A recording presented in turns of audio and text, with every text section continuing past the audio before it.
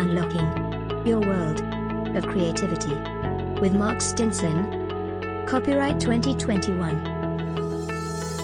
Well, hello again, friends, and welcome back to our podcast, Unlocking Your World of Creativity.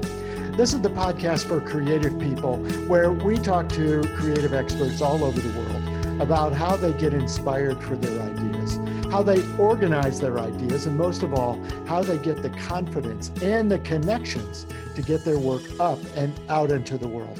And I'm just so pleased today to have somebody who not only, is an idea guy, but also a doer, an implementer, and an executor. My guest is Captain Travis Rosbach. Travis, welcome to the program. Oh, Mark, thank you so much for having me. Great to be here. Well, we've got a wide range of creative topics to cover, I know, but we have to start with the captain title. You know, not every CEO is also a captain. So we got to go back to the beginning. Tell us about that. Okay. Yeah. So I was living in the U.S. Virgin Islands and spending a lot of time on boats as a dive master and a dive instructor, scuba dive instructor and scuba diving master.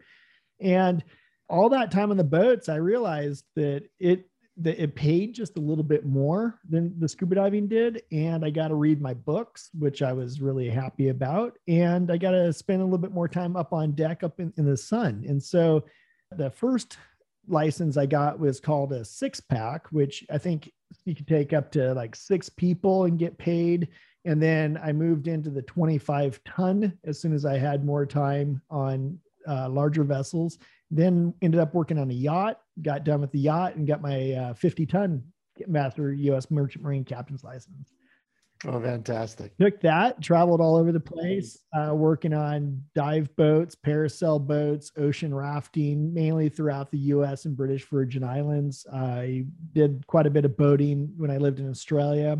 And I have a real passion for the ocean. So, yeah. There you go. In, on, and under, and all around it. Well, I was going to say, and the topic of water obviously now leads us to why we're talking to you today. And that is, you created a terrific product and company called Hydro Flask. Clearly the number one water bottle that I know. And I think it's probably the billion-dollar brand and number one in the world. So how was that transition? What inspired you then to say, hey, I want to become an entrepreneur and start this company and build this brand? Well, I had studied business for a lot of my life. When I was 12, I inherited a book collection from my neighbor who had died. And I got all of his business books. And so I had started studying business when I was about 12. I met my real dad when I was 14. He was down in St. Croix, U.S. Virgin Islands, owning a dive shop, Cane Bay Dive Shop. And so I started to really watch how at least the U.S. Virgin Islands brand of business was run at a fairly young age. And so it was always sort of on the top of my mind that eventually I would own either the dive shop or a dive shop, or I would do something like business. And I don't know what it is. I just have a real passion for it. And after 30 years, it sort of just channels right through me. But I was living out in Oahu and had a sign company, sign, screen printing, banners, embroidery, stuff like that. And I was thirsty.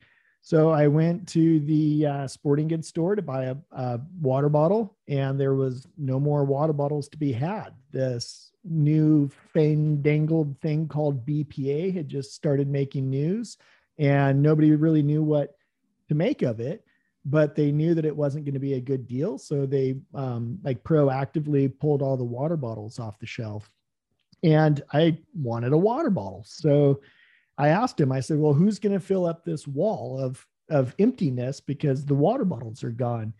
And the employee said, nobody. There's nobody else making water bottles, really. And I said, well, I'll do that. It just kind of hit me in the back of the head. It came out through my mouth, and I just said, I'm going to do that. And he laughed at me. And the millisecond in between me saying, it wasn't even Travis. I don't even know what the higher power authority was that Right. A spoke true it out through of body me. I was experience. more Yeah. just, it really was like I was the conduit. I was just the person who happened to be standing there as it was spoken. And in between me saying that, or that being said, really, and him laughing at me, that little millisecond, I saw the future and I saw myself up on stage talking. It turned out to be at Berkeley. And sure enough, 10 years later, there I was at Berkeley up on stage, and I just had this major, like, whoa, like flashback. And yet it was deja vu. And it was just kind of a wild thing that like the future was then, and it came to fruition. And so that's kind of where it all sort of started for Hydro Flask. Yeah. I love these origin stories of, I was in a place and I saw a need and I said, I'm just going to do it. You didn't overthink it sounds like. You didn't say, I better go do my market research for 3 years to figure this out. Right. And, maybe if I had known more, then maybe I would have thought more. But at that point, at least you didn't talk yourself out of it. Yeah. Yeah. Right. Yeah. Yeah. I owned like kind of, small localized companies prior. I had a fence company, the sign company, a real estate company, and they were all very like localized, centralized in one location.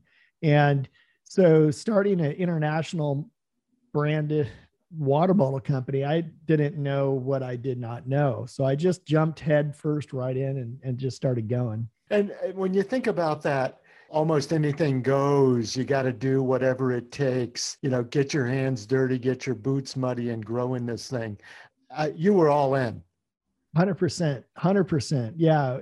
My girlfriend at the time, she and I literally sold everything we owned. I had a bag of clothes. She had a bag of clothes, and we had 3,000 water bottles, and that was it.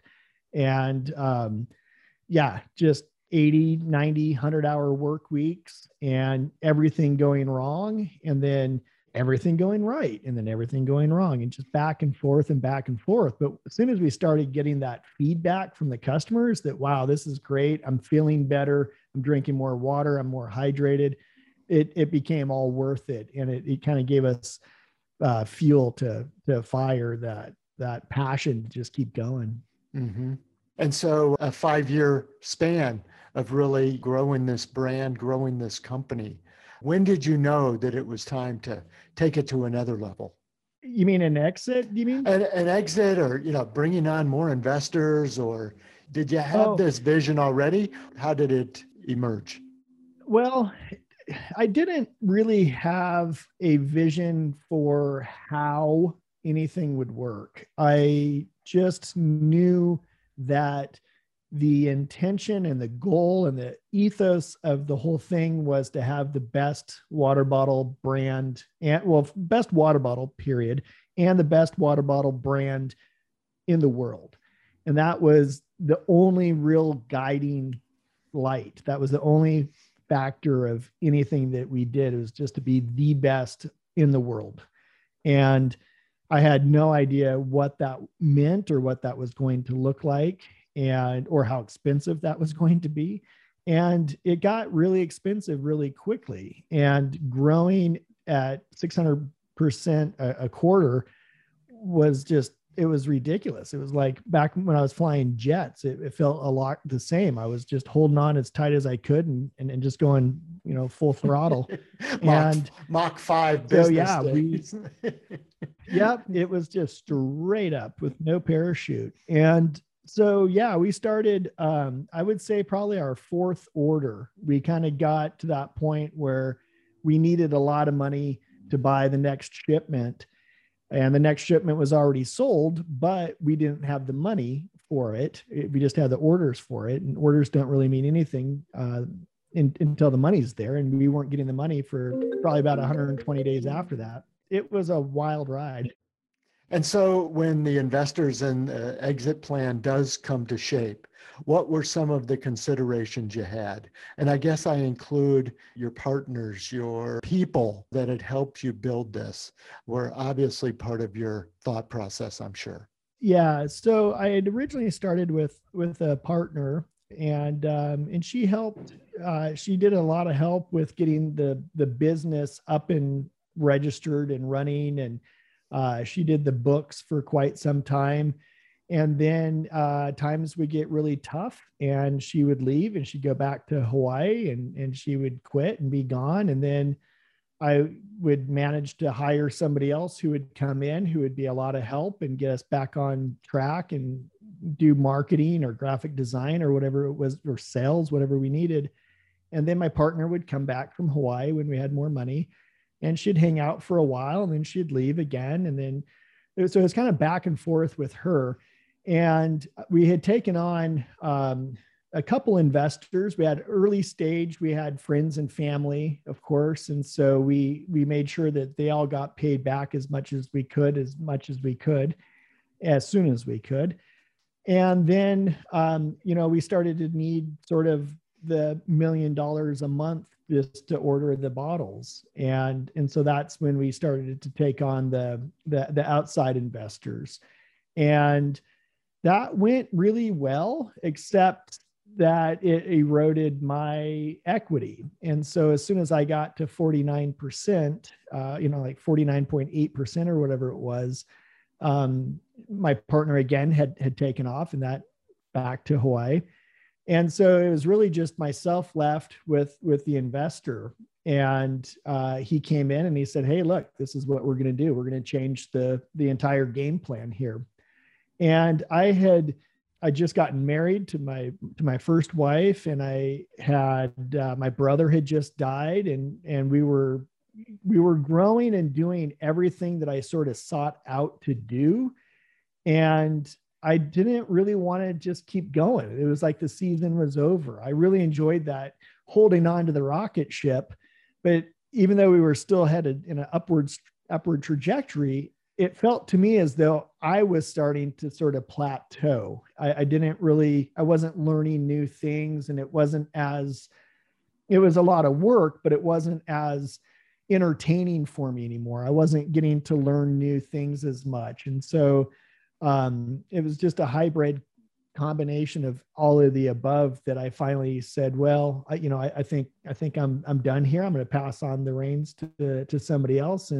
And they assured me up and down that they were not going to fire the employees. They were not going to leave Bend, Oregon. And, the ethos of it was going to remain by and large the same. And so with that, I said, okay, Godspeed.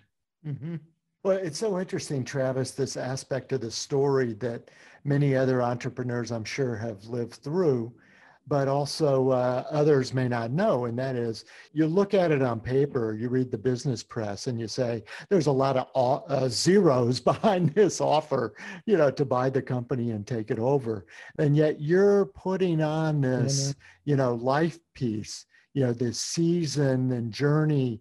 Hey, I did what I needed to do, but now I'm married, I lost my brother, and look at all the other things going on around me. You're just ready to take it a different direction for you personally. Yes. Yeah. And it was like my child, really. And we had baked in the DNA of this wonderful product we ended up with some really great employees who I felt very confident were going to be able to, carry the torch even after I was gone.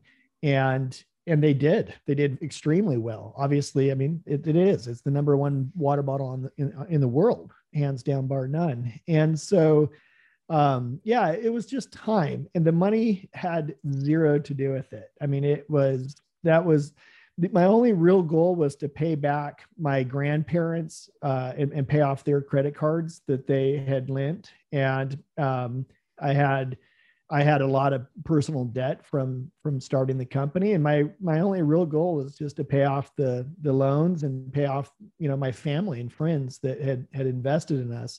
And everything else was just icing on the cake. Mm-hmm. That's some nice icing. But you weren't finished baking. You got lots of other ideas. You're kind of a serial entrepreneur, serial inventor. Where did you take it from there? I love this new group that you formed, but tell us about what you're doing now.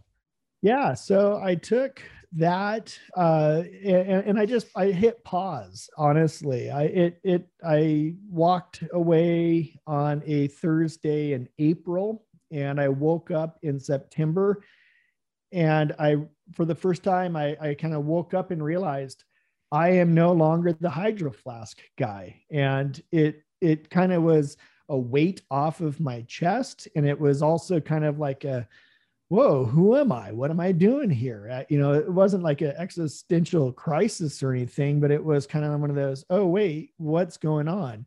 And at that time, yoga came into my life. Kundalini yoga just started coming in, and got into Kundalini yoga and paddle boarding, and bought a motorhome. And my wife and I divorced, and I just took off and lived in the motorhome and traveled the country doing yoga festivals and paddle boarding. And my email box was always full of people wanting help and asking, how do I produce a product? How do I start a brand? How do I do this and that? And I'd get these emails and say, I'm sorry, I'm not really doing that anymore. I'm not really interested, but thanks anyway. And I'd hit send. And then all of a sudden, like, I'd get the downloads about these businesses where it's just like, oh, here's all you have to do. You just got to do this, and you're off to the races. And so I finally came to a fork in the road one day where I could have turned right and gone, east, or I could have turned left and gone west. And I couldn't decide because there was nothing east and there was nothing west. And so I was like, okay, I got to go back to Oregon and do something, because I cannot get away from business, and I do not want to be retired. I was bored of retirement.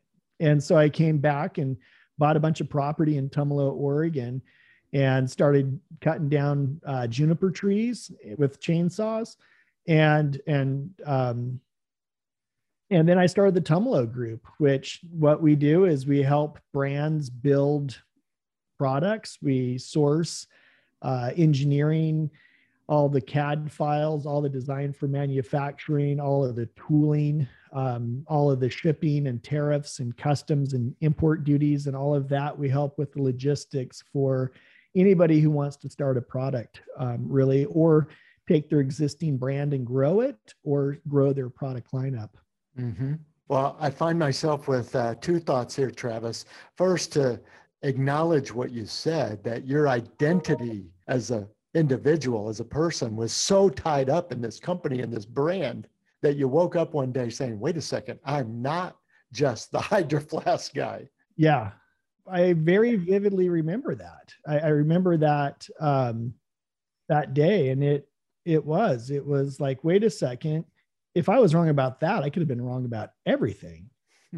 And it did make me realize that I needed to sort of reevaluate, and how was I living my life, and what was I doing, and where did I want to be, and who did I want to be with, and how did I want to proceed forward. Yeah. But then forming the Tumalo Group makes me realize that you were taking the process thinking, how do you create and launch and manufacture and ship, any product, that there was a mindset that you had that you thought could help other people do this. It's like, this is not just about water bottles. There is a process that you can share with these other creators. You're exactly right. And I think that part of my reluctance in starting the Tumalo Group is because for me, it's so easy, because you just do A, B, C, D all the way through Z, and then you start over again, and you do it like 15 to 25 more times. And then pretty soon there it is.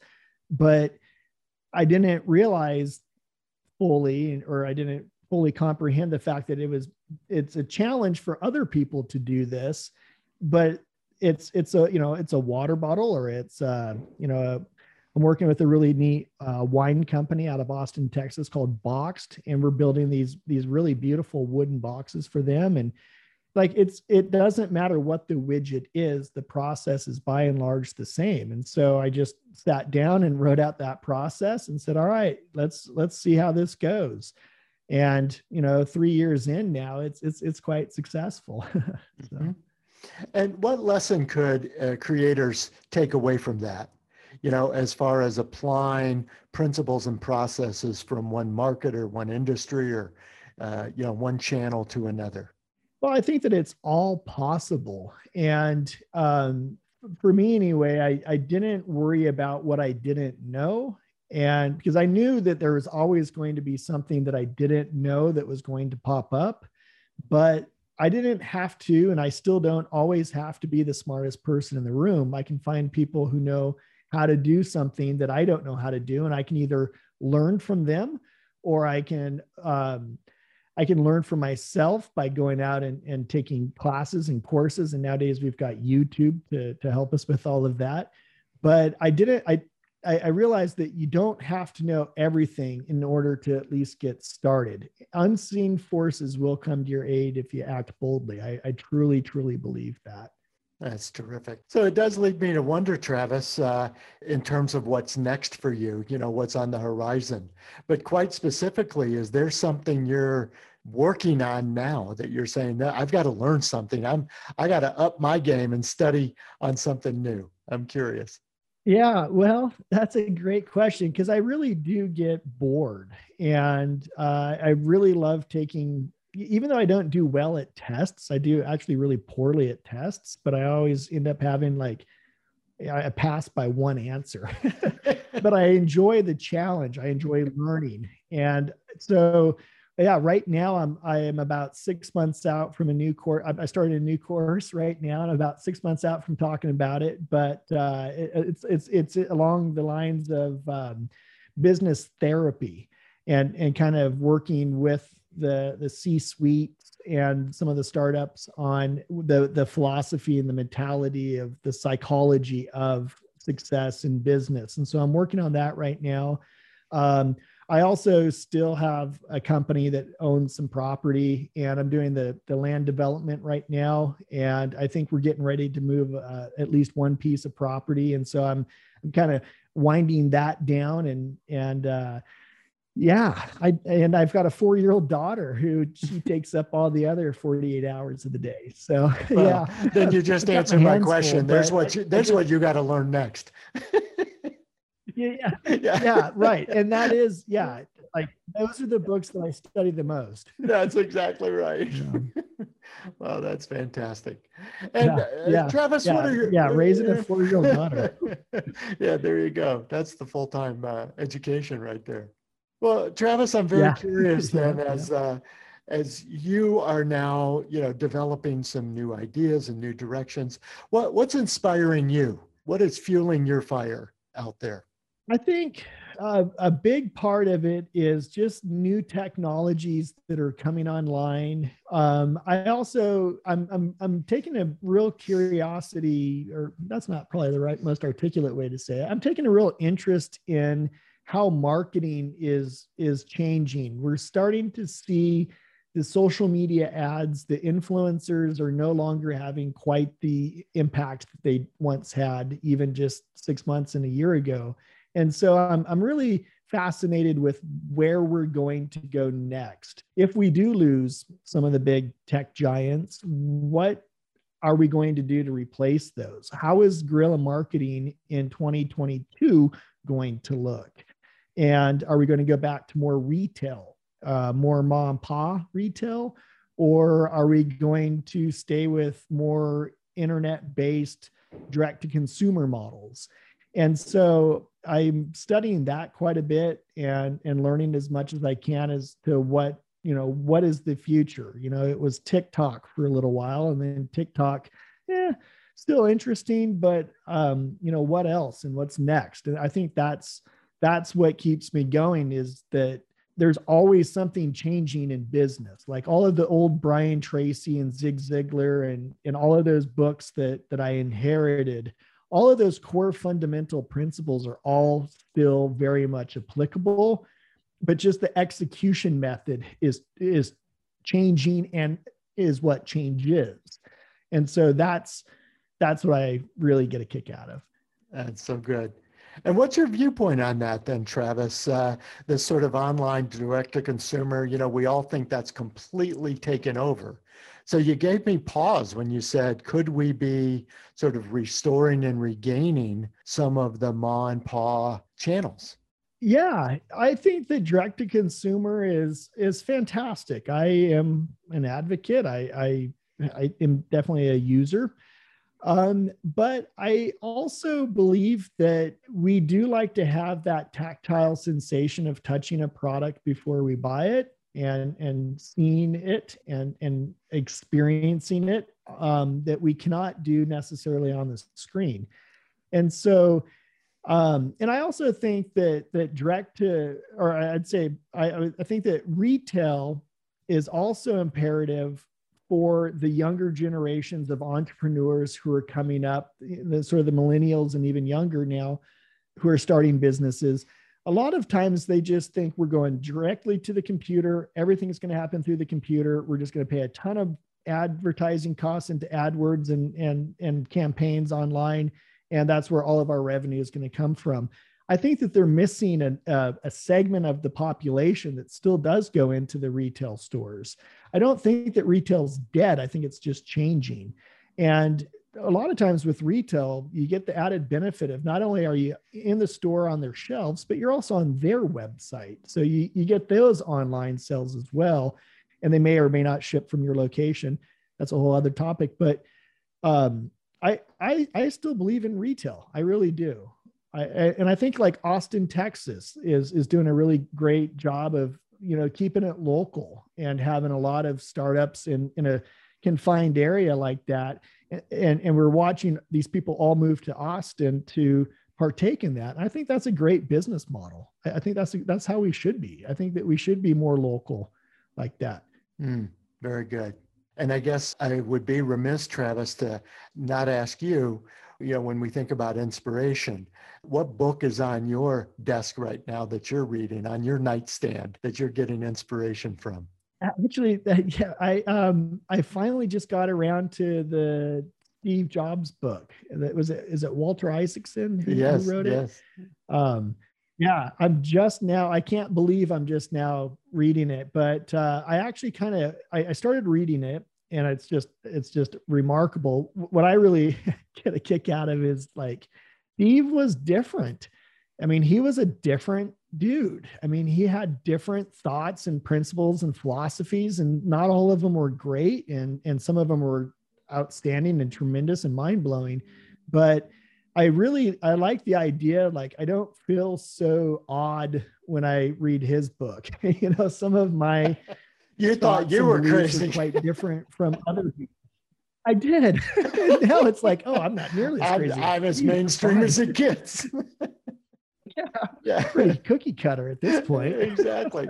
Well, it's funny. Yeah, I am really getting a kick. I recently finished Da Vinci biography by Walter Isaacson, and this thing, 4 inches thick, and you talk about an odd dude. Yeah. Leonardo da Vinci had some oddities as well. So I guess Walter likes to embrace these creative personalities and really tell their story.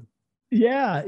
I got the Benjamin Franklin one from him, and I kind of wish I would have got the Da Vinci one, and I probably will. But what I found is kind of a neat little trick is I buy the hardback books, and then I also buy it on Audible, and then I can turn on Audible up to about 2 times the speed, from like 1.6 to 1.8, 2 times, and so I can read it really quickly. I can underline it, highlight it, still have my paper book, but I can read just literally on 2 times. I would say I probably read about 5 times faster with listening to it and reading it. And so that's kind of my new, like, that came because of the Steve Jobs and Walter's, 4-inch thick book. Yeah.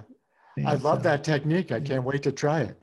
And listeners, that is just I'm flying through it that you get from this podcast. So if you've listened for the last 20 minutes and just got that nugget, it was worth coming by the podcast.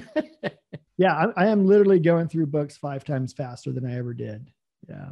I love that. Well, Travis, what a terrific conversation. We could go on, and I have a sense that we should follow up. We'll have another conversation, but thanks so much for sharing some of your experience and your insights, and even future vision of what markets might look like.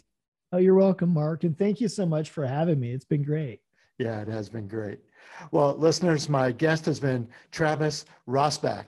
And I should underscore Captain Travis Rosbach, great sea captain, even flown planes. We didn't even get into that. And a serial inventor and entrepreneur, founder of the company and the brand Hydro Flask, and now running a terrific group called the Tumalo Group, where he's helping other entrepreneurs and other creators get their work fashioned so that they can get it out into the world. And that's what this podcast is all about. So thanks to Travis, and thanks to you listeners, and come back again next time. We'll continue our virtual Around the World tour. We've been all over the world, from Oslo to Buenos Aires to San Francisco to Johannesburg, South Africa, all in the search of creative inspiration, finding out how creators organize their ideas and how they get the confidence and the connections to get their work up and out into the world.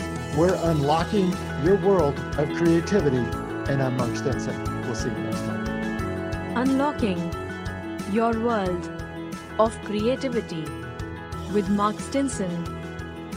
Copyright 2021. We've created a special offer just for listeners of the podcast. You can get our book, A World of Creativity. Paperback is at a special price of $5.98, and the Kindle version is only 99 cents. Go to my website, mark-stinson.com. The book is featured on the homepage. You can click it and go to Amazon, mark-stinson.com, and enjoy the book.